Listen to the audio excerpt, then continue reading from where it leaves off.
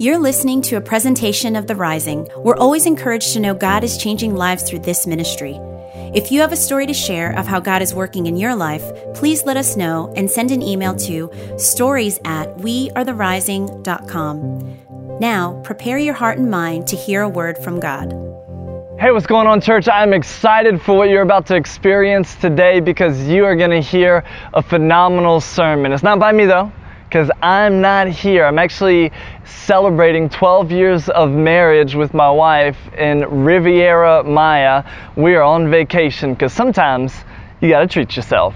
But so that's where we are, but I have not left you without a phenomenal sermon. You're going to hear today from Dr. Dharius Daniels, who's the pastor of Change Church in New Jersey. Now, Dr. Dharius Daniels travels all over the place for conferences, nationwide, international. People pay to come hear him speak, and today you're going to get a chance to hear him for free through the power of technology.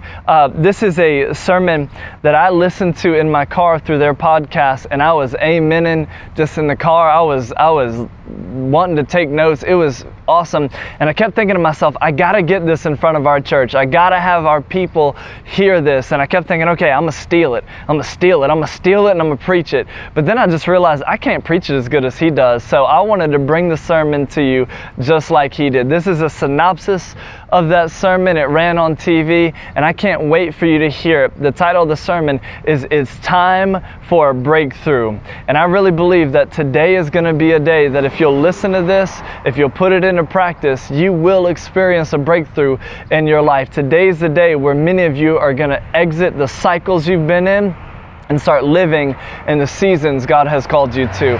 So I can't wait. Would you lean forward, take out your note card, get ready to take some notes, and make some noise as we welcome Dr. Dharius Daniels to the screen. Come on, make some noise. I know you can get louder than that. Family, the author of Ecclesiastes is a winsome and wise sage named Solomon. And Solomon in chapter 3, verse 1, offers some incredible insight that is connected to what I want to communicate to us over the course of these next 4 weeks. Solomon suggests that life can be and should be a compilation of seasons. He says quite clearly in Ecclesiastes 3:1, there's a time for everything and a season for every activity under heaven. I would argue and contend that although this is the intention of the eternal, it is not always our experiences, because if we aren't conscious, calculated, and careful, life can not only be a compilation of seasons, it can also mutate into a compilation of cycles. And the cycle and the season are not the same. Seasons change with time. Cycles change with us. Seasons are entered into and exited out of. Cycles can be a time and a space where we enter into something and never exit out of it. With seasons such as the one we're in, winter, if we can just make it to June, somebody say, hurry up, June, hurry up. If we can just make it to June, then we will be free of the variables associated with winter, such as cold weather. But cycles, on the other hand, are quite different because time can change and things don't. Am I making sense? If a person is in a pattern of stagnation and or dysfunction for the majority or most of their life, that is not a season. That's a cycle. A cycle is a season we get stuck in. And it functions almost like a proverbial hamster's wheel. where we are exerting energy, extending effort, growing weary, but going nowhere.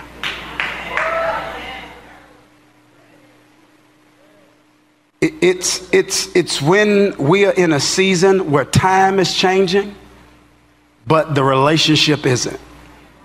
Time is changing, but the resources aren't. Time is changing, but the mindset isn't. Time is changing, but my peace isn't. Time is moving, but my life is standing still. That's not a season. That's a cycle. And cycles can be demoralizing. They can be disappointing. They can be discouraging because no human wants to spend life on a hamster's wheel.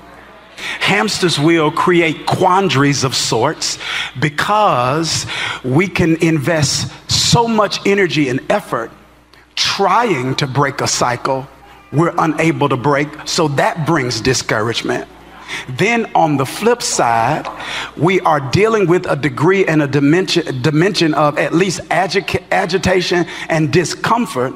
So we want to change, but we're tired of trying to change and can't change, so we want to quit changing. But we hate the state of not being able to change, so we don't want to stay the way that we are. So we mad when we don't change, and we mad because we want to change and can't. And the enemy likes to use that to infect us with hopelessness that things will never change. However, God, I believe, wants to use this series to reveal to us another aspect of his identity. He is not just your creator. He is not just your comforter. He is also your cycle breaker. He is God of the breakthrough.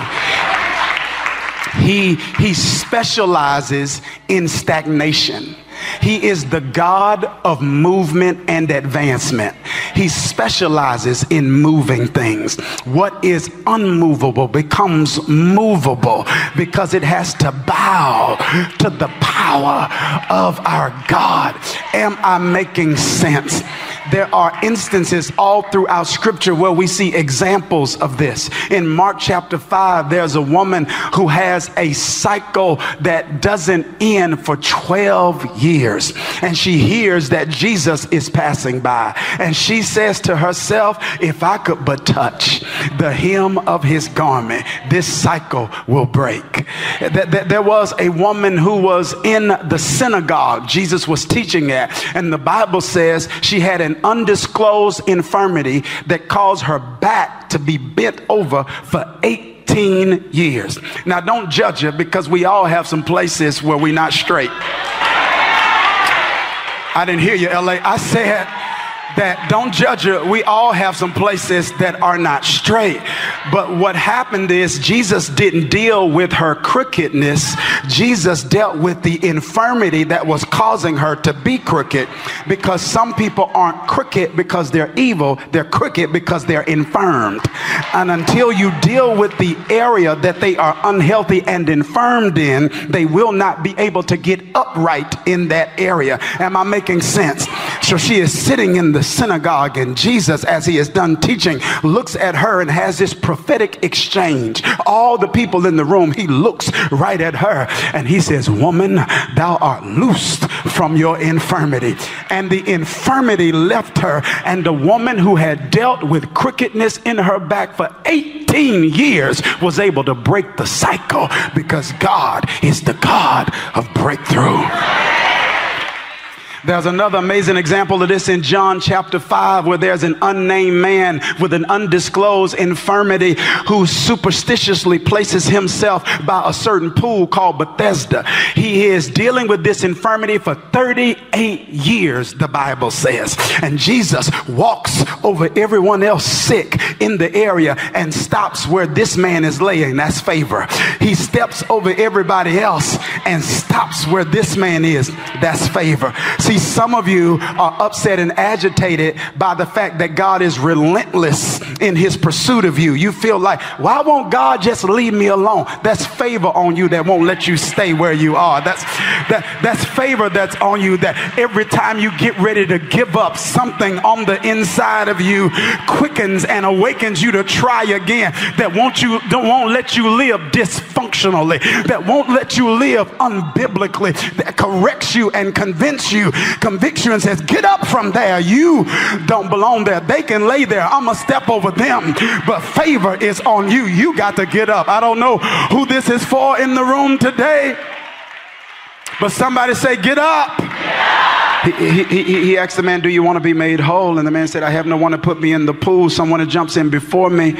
And Jesus says, take up your bed and walk. And this man, who had dealt with an undisclosed issue for 38 years, that's a long time. I don't know if you know what it's like to wrestle with something for 30 years. And the man wanted to be free, but he couldn't. Have you ever wanted to be free and just couldn't be free? And you hate what has you in bondage, and you hate yourself because you're in bondage to it. He wanted to be free, but God is the God of breakthrough. And I believe he's having this conversation with us this month because he's getting ready to move you. God does not articulate what he is unwilling to accomplish. He only gives verbal proclamations when he's ready to give a visible demonstration. He says in Isaiah chapter number 55, verse number 11, he says to Isaiah, he says, I want you to see how rain falls from the sky and how it evaporates back up into the atmosphere and manifests itself with dew in the morning. He says, so shall my word be that comes out of my mouth. It will not return to me empty, but it will accomplish what I desire. When God articulates something, it's because he wants to accomplish something. He talks to you about what he's getting ready to do. And if he's talking to us about breakthrough, it must mean that he's getting ready to bring breakthrough to somebody's life. And I want to know, is there anybody here that says, bring it on? I'll tell you, yes, I'm ready for it. Because God is not just our creator. He's not just our sustainer. He's not just our shepherd. God is God of the breakthrough. So when we endure, like many of us, our seasons where we feel stuck and where we experience stagnation, don't allow the adversary to infect you with hopelessness and hatefulness. Don't pander in pity, because God is getting ready to break you out. I feel a jailbreak getting ready to happen. I said, I feel a jailbreak getting ready. I said, I feel a jailbreak getting ready to happen. He's a God of the breakthrough, and our foundational text today exposes us to information on how to experience one. In 2 Samuel chapter 5, the central figure in this part of the passage is a gentleman named David. It is the same David who defeated a giant named Goliath. Now, after David's defeat of Goliath through a series of events, he ascends to occupy the role of king over this nation. It's important to note that his ascension was an incremental ascension, meaning he assumed leadership over one part of the kingdom before he assumed leadership of the entirety of the kingdom. It's an incremental ascension because God is engaging in incremental development, and he wants to make sure David's ascension doesn't outpace his development. Because it's a disaster when you get to destiny unprepared. Did you hear what I just said? Yeah, it's disastrous to fight for the promotion and then get it and can't do the job. It's disastrous to ask for the opportunity and then get it and not be able to properly manage it. It's incremental ascension because there's incremental development. Am I making sense, family? So this is interesting, and I think it's important that we embrace this, because Brandon Bruchert says that you shouldn't ask to go to the next level if you're barely surviving the one you own.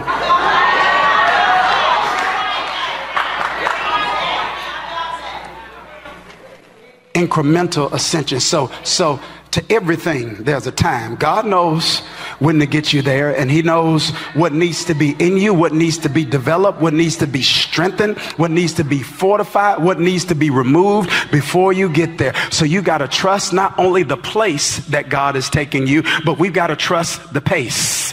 Don't just trust the place, but trust the pace. He knows the pace that we need to move at to be where we need to be on time. And you may feel behind schedule, but I promise you, when he gets you there, if you let him order your steps, and if you stay at the right pace, you won't get there too soon and be out of breath, and you won't get there too late and miss your opportunity. Incremental ascension. This is interesting, though, because the text says in verse 17 that when David was anointed king over all of Israel, listen to what the text says. It says the Philistines heard about it. Now, who are the Philistines? Philistines are actually the people group that Goliath came from. Goliath was a Philistine. So David defeated Goliath. Now he is facing adversity from the Philistines. So the Philistines represent the thing you thought you were through with.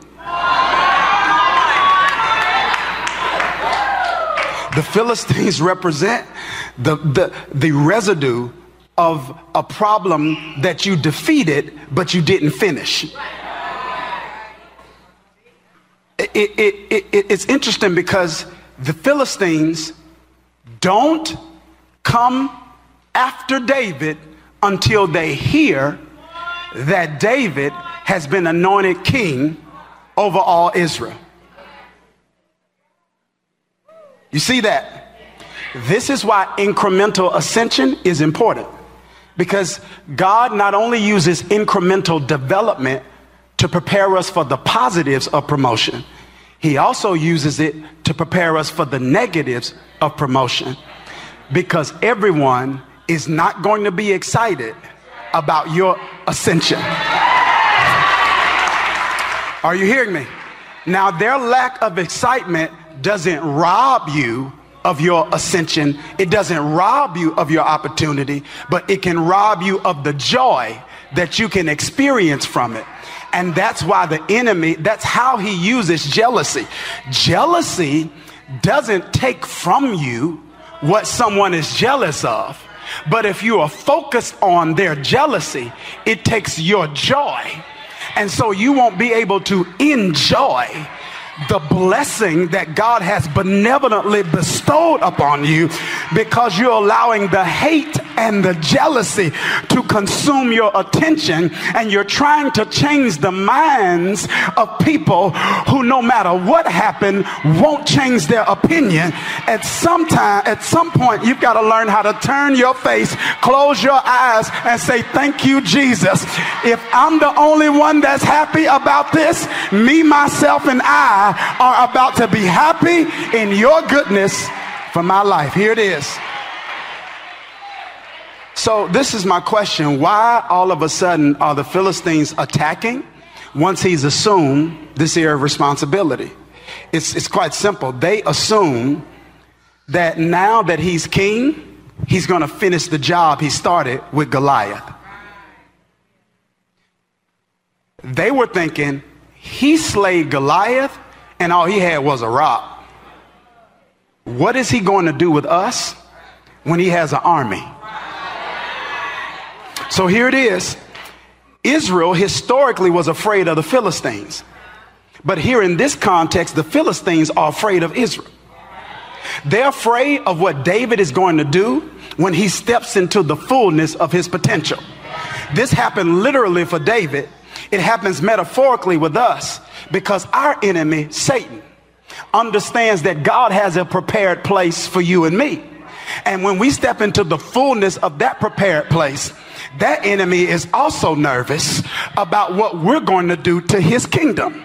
So what he does is he attempts to take you out of position before you get in it. David hadn't even sat on the throne good before he has to step into a battle, because the enemy wants to attack before you have an accurate understanding of who you are and the seat that you actually sit in, because he knows if you ever step into the fullness of who you are, if he's nervous now, he's going to have a breakdown then. And I want someone to know that you don't have to be afraid of the enemy. If you're under attack, that means the enemy is afraid of you. I want somebody to help me praise him right there. The attack is confirmation of your greatness. The intensity of the attack is evidence of the enemy's fear and his trepidation about you stepping into all that God's called you to be. He don't want you to sit in the seat that's been assigned for you. But you might as well tell the devil he can go ahead and drink some coffee, smoke a cigarette or something. Because if he is scared now, he is really about to lose his wits later. Because I refuse to stay stuck and stay stagnant and not step into God's best for my life. Here it is, behind schedule. Here it is. The Bible says that David heard about it and he went down to the stronghold. Now, it's important to know the nature and the temperament of the person we're talking about. David is a fighter by nature. When you paint many of these Old Testament characters as anything other than masculine men, that is, you're doing a disservice to the text. This man was such a fighter, history suggests he slept with a sword in his bed after he was king. Some of y'all might have something on you right now. I don't know. He was called a man of war. As a king, he wanted to build a temple. And God used a prophet to tell him, you've got way too much blood on your hand. Not just Uriah's blood, but you've been such a man of war. There's so much blood on your hands. I can't have you build this. He's such a fighter that when a lion and a bear attempted to harm some of his father's sheep, he fought them off with his bare hands. So instinctively, when he's under attack, the fighter is going to rise up. Can you relate? Is there anybody watching me? Anyone here that can relate? I said when he's under attack, you say, wait. Right, huh? Some of you, right, come on, the residue of that is still there. Sometimes the tone of people's voice. So, okay, let me go to this side because I feel this is my real side right here. Sometimes the tone of people's voice raises up the fight. You say, now, wait a minute now, say it different. Say it different. Don't get loud now, wait. Don't do that. Say it different.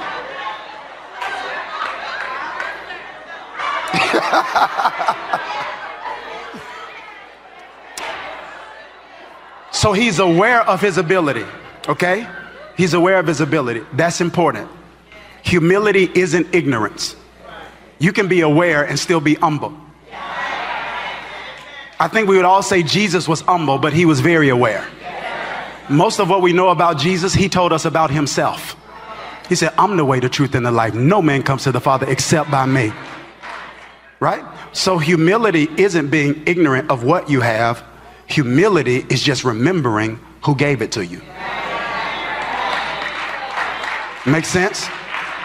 So David's aware of who he is, and he knows what he's capable of. But the text says he goes down to the stronghold, which is this fortress. It's a fort. He goes down and there he inquires of God because he understands my ability isn't his authorization. Just because I have the ability doesn't mean I'm authorized. See, because whatever gifts I have, they're on loan. Whatever ability I have, God gave it to me. Whatever talents I have, God gave it to me. Does that make sense? And because God gave it to me, God reserves the right to direct how they are used. And so even though I can use them, that doesn't mean I should use them, because God, you reserve the right to tell me how much of them that I get to use, when do I get to use them, and what place I'm assigned to use them. So even though I can, my gifts aren't mine, and so I shouldn't operate with entitlement to feel like just because I can, I should. What do you want me to do? And the Bible says he fought. He says, Lord, shall I go? Will you deliver them into my hands? God says yes. So he fights and he wins, and he probably thinks it's over. And I think all of us have been there, right? Where you think you got victory about something and then it comes back. So the Bible says they come back. And so David does the same thing. He goes down again. It's humility. He goes down again. He says, okay, I need authorization. I got ability, but I need authorization. So he goes down. He says, shall I fight? God says, yes. He says, but this way, don't go straight up. This time, don't go straight up. He says, I want you to circle around the back. And then he says to them, as soon as you hear the sound of marching in the tops of the trees, move quickly, because that means the Lord has gone out in front of you to strike the Philistine army. Now here it is. How do you hear marching in tops of trees? That's a different army. That's an army that doesn't walk on the ground. That's an army that walks in the air. That's the Lord of hosts. That's God commanding the angelic hosts. He says, now before David's army hit them, you hit them. Before they get there, you get there. I want you to put a dent in it so that when they hit it, they can go through, because the Philistines formed this line across the valley. And if you couldn't get through that front wall, you can get to the other troops that were behind it. So the only way they could win is if they had a breakthrough. God told David, when you hear the sound of marching in the tops of the trees, that meant I went first and I just put a breach in their proverbial wall. And now that I put a crack in the door, you kick it down. I don't know who this is for. Did you hear what I just said? He said, now that I put a crack in the door, you kick it down. Now that I put a dent in the wall, you knock it down. And there are some battles you need God to go before you. There are some conversations I need God to go ahead of me. I need God to get their heart ready for what I'm about to say. And when David got victory, he named the place. He renamed it from the Valley of Rephaim. And he called it Baal Perazim, which means Lord of the breakthrough. He said, every time I walk through here, it's going to remind me he's a way maker. And I think all of us have to find ways to come up with visible reminders to remind ourselves. Well, some of you need to put it in the kitchen. If that's where you are all the time, put it in the kitchen. Put it in your bedroom. Find a picture that says Waymaker. And every time you walk in the room, when you wake up in the morning, you look at, before you start your day, you look at it and the picture will start talking to you. No matter what happens to you today, a way is already made. No matter what doors close, a way is already made. No matter what opportunities are denied, a way is already made. Man, so there you have it. It's time for Breakthrough Dr. Dharius Daniels. I really believe, again, if you put into practice the words that he spoke, you will find yourself exiting cycles and entering into whole new seasons of your life. You know, one of the things that we do every single week as a church is remember the grace God has given us through Jesus on the cross. We take time to remember the sacrifice through experiencing communion. In a moment, members from our VIP team are going to come down and they're going to pass out trays. And in those trays are stacks of cups. The bottom cup has some bread. It reminds us of Jesus' body that was broken for us. And the top cup has some juice. It reminds us of his blood that was poured out for us. And my hope is that as we take communion today, it would be a reminder for you that God came not so you could be stuck in a cycle, but so that you could break free, break through, and enter into the season he's called you to, because God wants to take you to the next level and the next level and the next level. So let this be a time today where you just determine, as you take communion, God, I'm done with this cycle. I'm learning the lesson. I'm moving forward, and I'm ready to enter into what you've called me to. Thank you for listening to this podcast. We pray you were inspired and encouraged by today's message. If you'd like to support this ministry financially, sign up to serve on a team, join a group, or just find out more information on The Rising, visit us at wearetherising.com.